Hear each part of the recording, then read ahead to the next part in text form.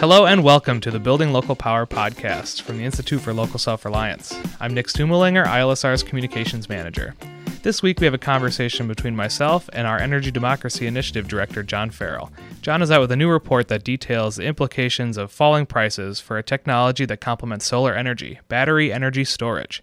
The report is called Reverse Power Flow: How Solar Plus Batteries Shift Electric Grid Decision-Making from Utilities to Consumers. And it's a very short report title, so it'd be nice to say all the time and to everyone you meet. John will be walking us through the findings of the report and the implications they have for electric utilities and the customers served by them. So John, welcome back to Building Local Power. Thanks, Nick. So I'm hoping you can kick us off with the most exciting finding from this report, and then we can dig in a little further. Well, I think there are a lot of exciting findings in this report, Nick, but I think the one I was most excited about was telling the story of a gas power plant in California. It was being pitched as a replacement for ones that could no longer meet the state's water quality standards. And what we found was that in addition to lots of information that other folks know about in terms of that power plant now being put on hold because distributed energy solutions like rooftop solar and energy storage could affordably replace that power plant rather than fossil fuels, we did an analysis of the economic implications of doing distributed solutions and found you could create many more jobs and much more local revenue for the local economy by replacing that plant with distributed energy and rooftop solar and energy storage. And so I think that one example paints a really important picture for the implications of low-cost energy storage and what it means across the country. That's awesome. I mean, when you hear a lot of people arguing about distributed renewable energy, solar on people's rooftops, it's kind of like they talk about it, and I think this is something we fight about a lot at ILSR in the kind of mainstream conversation. They think it's very quaint, and it's like, oh, what a nice thing to do. But like, I think what you were just saying is that, no, this is good for people's pocketbooks. This is good for the grid. It's good for all these different things. And this report about battery energy storage kind of builds on everything that we've been doing by saying, and this is the next step in this like wide array of awesome technologies, which is really cool. We just published about a month ago an open letter to the California Energy Commission about rooftop solar because some economists have been critical, saying, well, rooftop solar costs more than large-scale solar, and continuing to perpetuate this myth. And really confusing people about the notion that you really can't compare the two, that in the same way that when I get a package, I order something from the internet, I want it delivered to my home, we understand that the value is delivery to the doorstep. And distributed energy, rooftop solar, does that really, really well. And so when California goes off and says, hey, we want to require new homes to have solar, that's actually a really big value for the community. And it's one of the components of this report is looking at how does this ability to do rooftop solar and combined with distributed storage really give customers more power. So can you kind of explain what the title Reverse Power Flow means? I know it's a really cool thing that like just makes me think of like 80s like tubes and neon, but like could you explain like what it means like in the context of this report? Absolutely, Nick. Thanks for that mental image, by the way. As someone who grew up in the 80s and a lover of neon. The reverse power flow is really a product of my upbringing. My father loved wordplay. I recommend many of his books. James Farrell is a professor at St. Olaf College, and if you like wordplay, you will get it pretty much every other sentence in most of his published works. But so it's a play on words because there are two things to think about here. One is the way that the grid actually operates, the way that electricity flows on the grid, and traditionally electricity has flown on the path of least resistance from power plants in a relatively one-way direction down to customers. But what's happening now is that with the proliferation of rooftop solar, or whether it's on a business or a home, is that the electricity is now flowing in the opposite direction, that customers are producing energy and sending it, in some cases, back to the utility company. And what that also does then is affect the other form of the word power. So it's not just the electricity that is changing direction, but it's the power over, the decision-making power over the grid. And I've got a great illustration in the webinar describing this report, as well as in the report itself, about how over 800,000 rooftops in California now host solar arrays. That's 800,000 power plants that were planned without an energy commission or a public utilities commission or a utility involved. It was just a customer saying, hey, putting solar on my roof is a good deal. And what that implies then is that the way that we make decisions about our electricity system have completely changed, that we are reversing the power flow. It is now coming from the bottom up instead of from the top down. And that has enormous implications for the way that we structure the rules for the electricity system and for electric utilities. So with more renewable energy on rooftops, with more kind of smaller scales, like all these wonderful little power plants that you're talking about, where does battery storage fit in as that big puzzle piece, I guess, in how we can think about these things, and maybe how that power is shifting even further away from the utilities and more to the customers? So battery storage has often been called the holy grail of solving the transition toward renewable energy for the electricity system, because as much as we love wind and solar power, they both predictably and sometimes unpredictably are not available. We do know that the sun sets every day, so there's going to be this period where the sun is not shining. Breaking news, the sun sets every day. I know, it's really remarkable. And it is, funny enough, an issue that still comes up in a lot of technical conferences about clean energy.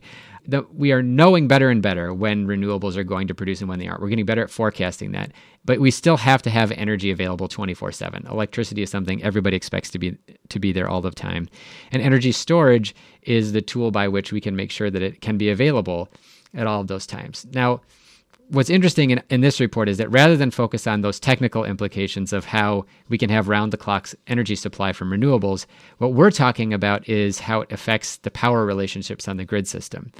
In this case, energy storage is super interesting because, as you mentioned, all of those customers that have solar on their rooftop are still reliant on the utility. They can produce energy during the day, they can reduce their energy consumption, they can even in some cases reduce their electricity bill down to near zero. They don't have the power, for example, if the utility changes the rate structure and makes more of their bill a fixed charge every month to impact that. Or if they have a demand charge on the bill. Many commercial customers have a demand charge on the bill that's related to their total peak energy use in a given month. And it's much more difficult to control that with solar because maybe a cloud happens to pass over at that one moment you were hoping to reduce your energy use. So with batteries, what's happening is that customers are getting an unprecedented ability to control and manage their energy use and to respond to whatever it is that utilities try to do to try to maintain their revenue. And so it means that utilities have to be much more responsive to what customers want in this energy system because customers have more power than ever to defect. We talk about in cellular phones, folks cutting the cord and going off of a landline. Now, people aren't going to cut the cord to the grid in the next decade. It's just not going to make sense to do that. There's all these benefits to being connected to the network. But what we're talking about is what some folks call economic defection. It's the ability to move almost all of your energy supply away from the utility and to be almost totally self-reliant. And that has such important financial implications for utilities that it's going to motivate a lot of the choices that are made. So one of the things that I really think is important about this is putting the local self-reliance aspect of this. Like we talk a lot about, there's a lot of folks that will talk about grid defection and like you said, cutting the cord from the electric grid is not the solution for like a vast majority of people. Because like you said, there are lots of benefits about being connected. You get the reliability and those types of things. But what are the spillover benefits for like if a lot of people in a neighborhood had rooftop solar arrays and they also had battery storage? Maybe there are some with like electric vehicles and some with gas powered vehicles as folks are transitioning. Like what does that kind of community neighborhood feel do for this kind of thing? I want to riff on that in just a second, Nick, but you sparked a story that I came out in the past month here that I think is important to understand in terms of the implications of affordable solar and energy storage and local self-reliance, which is there's a utility company in Vermont that has had this aging transmission line going up to a remote area, and they are now paying their customers to switch to solar and battery storage rather than rebuild the transmission line because it will be cheaper. And so I think that, to me, is a hallmark of the way that the economics of this system are changing. So let me get back to your other question, though, which I think is a great one, which is why bother with local? Why does it matter where this stuff is installed? Because a lot of people, and this goes back to that letter that we wrote to the California Energy Commission, think it doesn't really matter where we do renewable energy. We should just produce it wherever it's the cheapest to produce at the point of production and not worry about location. But the implication here is actually really big. And we cover this as well in our electric vehicle report, Choosing the Electric Avenue from last year, as well as in this report, is that we sort of double down on the economic and local benefits. So if I have energy storage available in a neighborhood, it's going to increase the amount of solar energy that we can produce there. Because right now the limitation on the grid is, say, me and 10 of my neighbors all put solar arrays on our roof, and we're all pushing power back onto the grid at noon when many of us are at work and we're not using a lot of energy in our homes. There's going to be a limiting factor somewhere in that grid system as it goes upstream back to the utility. And right now that's a technical limitation. Maybe it would require some sort of upgrade. So to the degree to which we can use that power locally, we increase the amount of energy that we can keep within our system, which also increases the economic benefits, of course, because the more energy I'm avoiding buying from the utility, the more dollars I have available to use in my community. So that could be an electric vehicle. It could be a battery storage system like Tesla's Powerwall, or sold by some other company. But any amount of energy storage that we have gives us that ability to generate more energy locally, to put more energy into that local system. And it also makes us more resilient, of course, because a battery storage system of any type is an ability to have a resource that will work when the larger grid goes down. I mean, I'm always fascinated. For example, my wife texted me the other night because the power went out at our house. And I'm just thinking to myself, hey, she can still communicate with me. 20 years ago, when the power went out, I would have had to be near a landline phone that she could have called, and a phone would be the only thing she could use. But she had her phone, and when I got home, she was watching Netflix using her cellular data connection in the dark. But she had something that she could use. And so that's just a great example of resilience powered by the battery in that tiny smartphone. And when you talk about batteries for homes or batteries in cars, you're just amplifying that resilience power because now you've got even more energy that you have available for local use. That's great. And so I'm hoping you could talk a little bit about potential. Not my potential. I mean, we can have that conversation, I guess, later. You've got nothing but upside, Nick. I appreciate it. But just kind of the potential for solar energy and battery storage in all areas of the United States, not just, sunny California or areas that you might think have a lot of solar energy on the top of their roofs, but more so like where does this have potential to go in the future, especially as costs fall for these batteries? So a couple things I wanted to share. First of all, I wrestled with myself about when you asked what was the most important finding from this report. And the second most interesting thing, perhaps, is a couple of maps that we created trying to give people a sense of what the cost effectiveness is now in 2018 for people to already use solar and energy storage to have more power over their system, and then what the implications are going to be in the near future.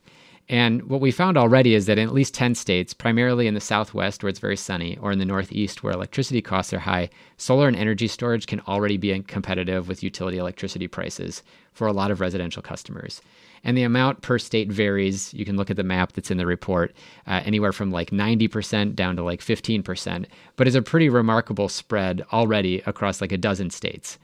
By 2022, just 4 years from now, that's in 40 states. That you now have people that can economically compete with the power provided by the utility company with solar and energy storage. And just to give you a sense of how fast that's moving, we have another comparison that we did in the report was we looked at forecasts. So we looked at a really exciting Rocky Mountain Institute report on, of course I say exciting because I'm an energy nerd and I spend my life doing this. It was a great report by Rocky Mountain Institute that looked at price forecasts for energy storage.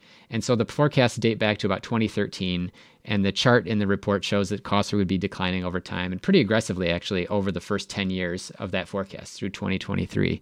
And what we did is we went back and said, okay, but what prices did they actually hit over that time frame? And so there were a number of different forecasts, some of them ranging from sort of modest to very aggressive. Battery prices have outstripped even the most aggressive forecasts by about 50% in the past 5 years. The numbers that people were expecting to see have gotten so much better so fast that the implications they were talking about being a decade or two away are now coming in 5 years or less. Will that continue? I don't know. I mean, there's lots of issues about, the supply of lithium for lithium-ion batteries, for example, or other, potential technical limitations or market supply issues that could get in the way as this stuff scales up. That happened with solar, for example, about a decade ago.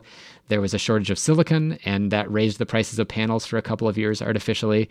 But eventually that was figured out, and the supply chain caught up, and production moved on. And this is frankly, this is the lesson of distributed power and mass production, which is instead of building very customized big power plants, which give you very little amount of learning that you can do from one to the next because you build so few of them, we are building millions and millions of power plants and now millions and millions of battery cells and battery packs. Elon Musk is building a gigafactory that kicks out a gigawatt of battery capacity every year, but so are many other manufacturers. And so the learning curve is going incredibly fast. We're mass producing these. We're driving down the cost. And so I think that the lesson that we get from that in terms of the implications is, number one, this is happening faster than we thought. And number two, that means we have to prepare even more quickly for what that means in terms of the structure of the electricity markets and the power of the relative parties.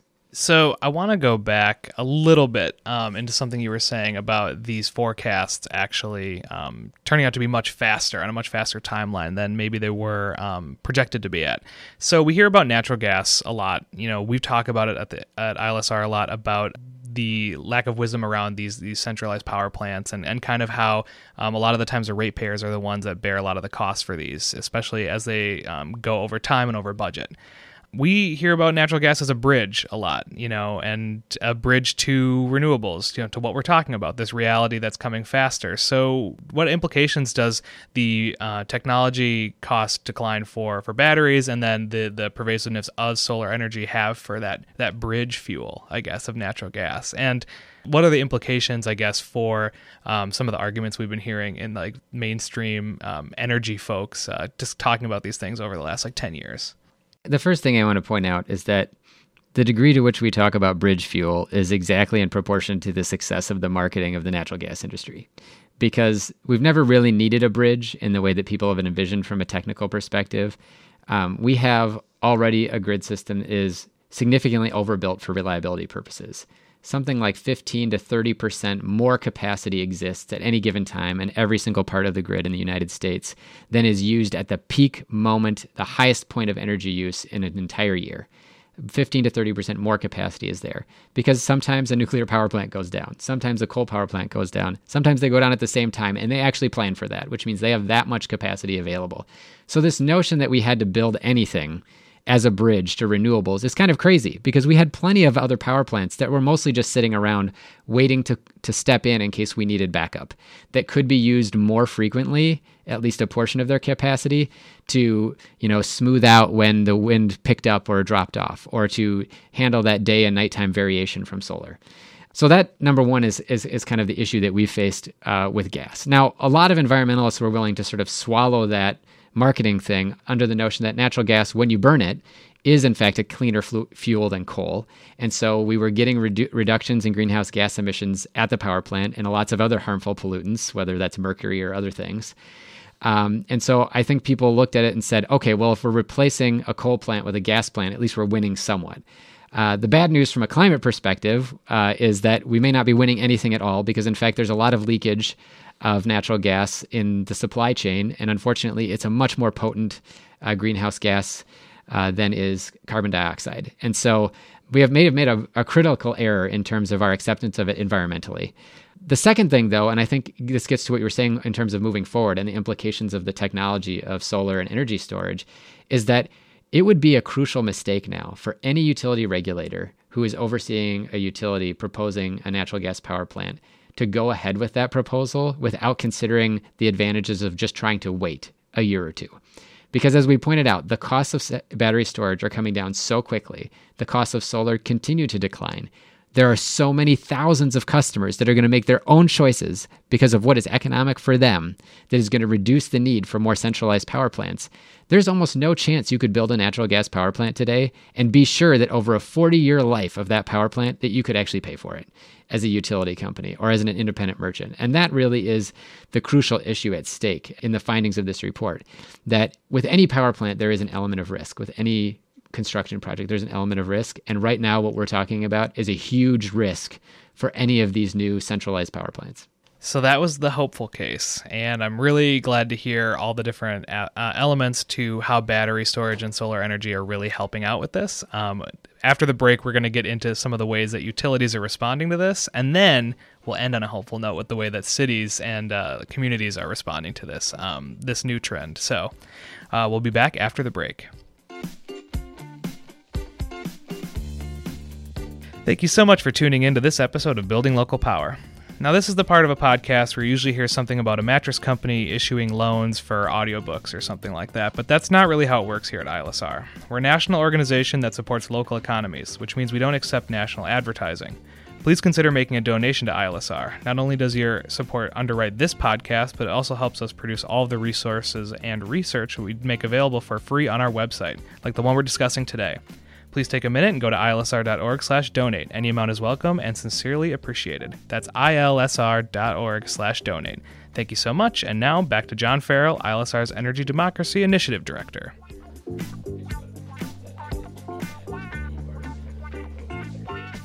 So now we're going to turn to the way that electric utilities have responded to this new trend of battery energy storage becoming a lot more cost-effective and giving customers more control. So John, you kind of hinted at it earlier with some of the anecdotes you were sharing, but how are electric utilities responding to this? One of the ways we approach this in the report is we talk about what I'm calling an inadvertent triple threat from distributed renewable energy. And there are three ways in which solar and energy storage, when they're owned by customers and developed by customers, threaten the utility business model. One is that they're more valuable because they produce energy right where we use it. The second one is they can come online much faster in a matter of months instead of years. And the third one is that they can be planned and installed and constructed and operated completely independent of the traditional utility regulatory system. So in three crucial ways there, they are threatening that utility business model. And so what utilities have done in response, the first thing that they've done is try to put up the stop sign. You think of yourself going past a construction site on the road, and it gets down to one lane, and the guy out there in the vest is there with the stop sign. Utilities are out there every day with that stop sign, trying to find ways to put a halt to customers installing their own power generation and energy storage. Sometimes they're doing it by trying to change the rate structure to make it uneconomic to install solar. Other times they're trying to reduce the compensation for folks who do install solar or install a fee on the bills. There are dozens and dozens, if not hundreds, of stories of this. In fact, we tracked them for a while over the past few years and called it Distributed Generation Under Fire. It was a regular blog post that we did that we updated on a quarterly or annual basis. So it happens a lot.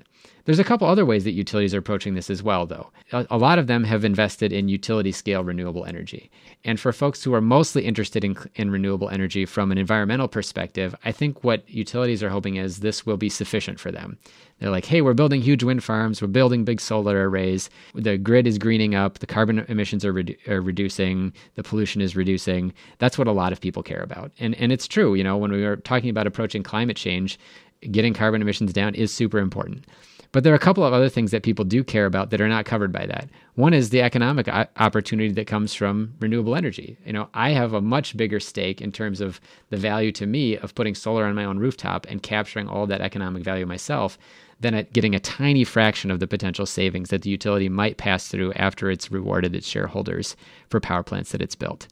Now that differs, of course, based on the kind of utility you have. Most Americans are served by investor-owned utilities. They're owned by shareholders. They're regulated, sometimes successfully and sometimes not by public agencies. A lot of people are served by cooperatives or by publicly owned utilities. In those cases, the calculus might be a little bit different, where as a co-op owner, for example, I actually own a slice of the utility company and I do share in the benefits when renewables are invested at a large scale. But it doesn't necessarily address the fact that people may simply want to exercise their right to capture the energy that falls on their property. And people may want to take advantage of those economic opportunities. And as well, a grid is more resilient when it's more distributed. And so, like we talked about before, with people, my wife watching Netflix in the dark because the power is out, if there are batteries distributed all around in communities owned by people that are not the utility, they provide that resiliency in the event of outages. And so those could be in community centers, and they could be places where folks gather during natural disasters, or it could be in homes and businesses where people are able to keep the lights on and the refrigerator running or something like that at a minimum. So there are a lot of benefits there that aren't captured with utility scale. The final thing that utilities are doing is they're trying to get into utility ownership of distributed systems. So you have, for example, Tucson Electric Power and Arizona Public Service, two shareholder-owned utilities in Arizona. And what they've invested in and what they've been allowed to pilot is owning the solar arrays that are on people's houses. So the folks in those homes have a solar array on the rooftop, but rather than getting a a very large reduction in their energy bill, as would be the case if they owned it. They might be getting a nominal monthly payment of $10 or $20 or $30 as sort of a roof rental fee. And as we cover in the webinar presentation and also in some previous blog posts, what that really does is suck a lot of the economic value and opportunity out of the transition to clean energy.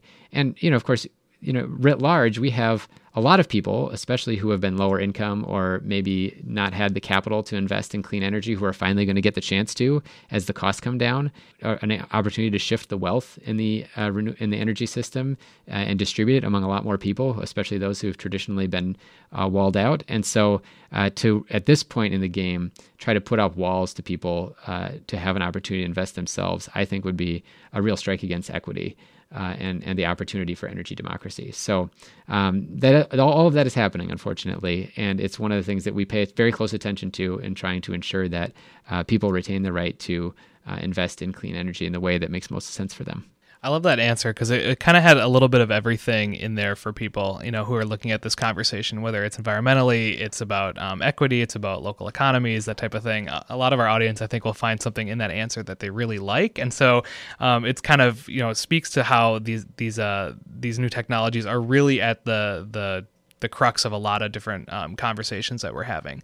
And it strikes me also that the model of a monopoly electric utility, makes some intuitive sense from a historical perspective. I think that when you're talking about those large centralized utilities, you think of a lot of different, coal power plants, nuclear power plants. So it makes sense. They were large in the past. But now that we have this change in business model, we have this change in technology, and, individual households, those little power plants that you were talking about before, is challenging that monopoly that the folks, in those boardrooms, maybe some captured regulators or something like that are really kind of saying, no, we don't want to change. We don't want to do anything. We don't want to return any of this wonderful money that's lining my pocket to the people who could benefit from it. And so I'm kind of wondering, because it comes up a lot in some of the things we're talking about, whether it's Amazon or it's a number of other, large monopolistic behemoths, like what can a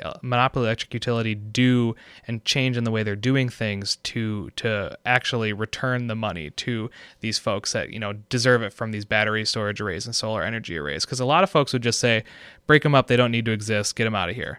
What's the way that we can actually do something to transition this to a more equitable system? I know we have some recommendations in the report, but I'm kind of wondering what that looks like from your perspective. We have one example, and I wish there were more examples, and we've written about them a couple of times. Green Mountain Power. It's an investor-owned utility based in Vermont.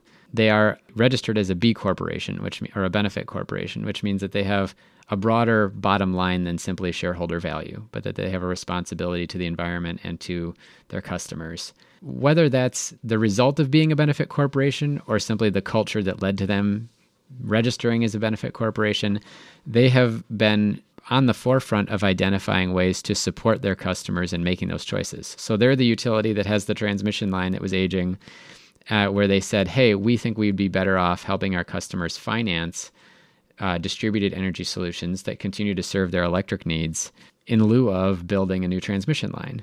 And so what they're doing, for example, is they're helping people pay for a battery storage system for their home with a small monthly charge on the utility bill over 10 or 15 years. Or helping people finance a solar array, or increasing compensation for solar relative to how much that solar energy helps them, reduce the electricity system demand at times of peak energy use. So there are ways that utility companies can, I think, make investments that are still good for their shareholders. And in fact, Green Mountain Power is outperforming the index of other investor-owned utilities over the past 4 or 5 years. As a benefit corporation. So I think that's a really key lesson there. And, not every utility is like Green Mountain Power or has the same customer base. There's a lot of caveats to that, but I think that's a very powerful example. The second one really does get down to what you talked about in terms of the recommendations we have in the report and the rules. And I won't go through all of them other than to say the key to this whole question right now, the key to solving and to addressing this transition is customers already have access to these things that they can choose to do themselves, whether that's solar or batteries or electric vehicles. And right now that's biased toward people who have more wealth and access to capital. but it is increasingly going to become more democratic in terms of who has access. And so the question is, how can the utility system, how can the utility market structure account for and reward the value that those bring to the grid, no matter who owns it? Because right now, basically, we reward that value in full only when the utility builds and owns it. But for example, if my battery can help maintain the grid's consistent voltage and frequency, a very valuable service, and I don't live on the East Coast, I have no way of getting paid for that. Or if my battery could be partially controlled by the utility at a time of high stress on the system to avoid a blackout, and I could get a payment for that, in the same way that I could with my air conditioner, that would be an important element of these market rules. So what we really need to talk about is how do we align the technological and economic choices people can already make with the way that we reward those systems in the electricity market, so that people can essentially get paid for the value they can create. And the problem is that under the monopoly model, we really only recognize the full value of what one entity can produce, the monopoly, and we don't recognize it for everybody else. And that monopoly is very resistant to recognizing the value that other people produce because it threatens their monopoly. And so I think Green Mountain Power provides a powerful example of how you can exist in both spaces. And the question is, can we create rules that allow Green Mountain Power to still make money by helping customers do something, but also reward their customers for doing those same things so that it's fair? It's a level playing field. I think that's great. And I think it's something where it's very easy for people to understand that, it's a regulatory question. It's like, where do we value these things? And we already have the infrastructure in place to kind of realign these values that you were talking about. We already have, a lot of folks that are out there that there's jobs, either they're elected or appointed, is to actually make the system work better. And a lot of times we don't see that. So we have a lot of recommendations for them in this report as well, these kind of market-oriented recommendations. And I think, it strikes me, and I hope this is a fair characterization, and you'll correct me if it's not, so we'll see. Only valuing the economic contributions of these monopoly utilities as they go to the grid is kind of like only valuing the value that big box stores have to economies, like how much money they make every year. And you're not even looking at the ways that local economies have the spillover benefits and those like small businesses and those types of things when they're actually participating in the local economy. And so only looking at, the 3 or 4 biggest names that you could possibly pick out of a list rather than like Joe's rooftop from his solar array and his battery storage, I think is a really useful way to kind of think about the types of things that are actually valued in what we're talking about here. What I would describe that as the bias toward big in everything. That, when Walmart or Best Buy or Target does anything, whatever it is, it's considered newsworthy simply because it's a big thing done by a big entity, even though, for example, in California, 800,000 individual customers have made the choice to go solar and collectively have built more than 6 gigawatts of power plant capacity. That's like equivalent of like 3 different nuclear power plants. If any utility had announced they were building 3 nuclear power plants in the last 10 years, it would have been in the news. But there was never a press release about what was happening with all of those individual systems as they built up collectively. And so I think a big part of our work is to help highlight and help people understand what's happening out there, to be the voice for all of those individual systems so that the rules of the system take into account the fact that all of these small contributors are doing big things. And that's great. And I think that that's a really wonderful kind of way to transition to the last question I have on this report, which is what are the types of action items that, individuals who are listening to this podcast or read your report can do, whether that's encouraging their local community, whether it's talking to their elected official, what can they do to kind of help this transition be more equitable and save money for themselves? I think, frankly, starting with what you can do yourself is not only something that's very tangible, but then helps feed into some of the bigger things you can do. So, I'm participating in a solar buying group. It's a co-op. It's a group called Solar United Neighbors. They have buying co-ops in 8 or 10 different states now. I think maybe almost 15 states. I should know. I'm on their board, full disclosure. And it's just basically what it is go out and get a group bid. You say, hey, 20 or 30 of us are going solar at the same time. Can we get a deal? Or there's community solar, which is to say that, it's a solar array on a neighborhood church and I can buy a share of that. And 16 different states have policies that allow you to do that. So the first thing to do would be to see, what can you do yourself to be part of this new energy economy? And then what you learn from doing that is kind of how the rules are set up. and what needs to change and who it is that makes the decisions around things. So, for example, in a couple of states now, state regulators are issuing moratorium on new natural gas power plants. Legislators can play a role in that. Legislators oversee those public regulators, and they can help to establish better rules to allow a fair playing field between the behemoth utility that is investing in gigantic new power plants that may or may not be needed, and the little individual producers who, for example, have to follow state-set interconnection rules about how you can connect and plug into the grid. So there are so many different ways that people can get involved, but I think looking into it in terms of how it can benefit yourself is a great way to start, because then you get something out of it that also helps other folks. That's great.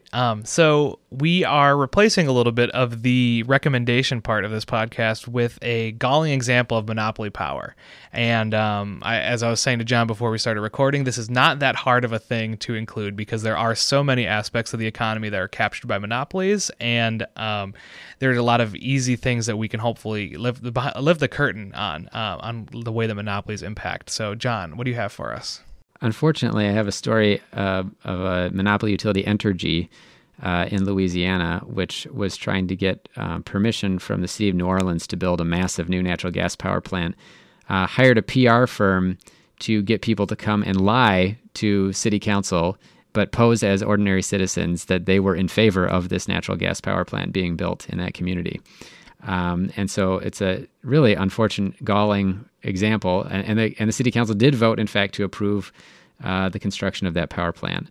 And so it will have a long financial and environmental implications for that community as a result of this monopoly being able to take money from its captive customers to influence public elected officials to favor building another power plant. And it's, as you said, not the only example. I would definitely recommend, as far as a good reading item, an article called Power Failure by Tony Bartlemy from the Post and Courier in Charleston, South Carolina, that details a lot of hijinks like this in the Southeast over the past decades.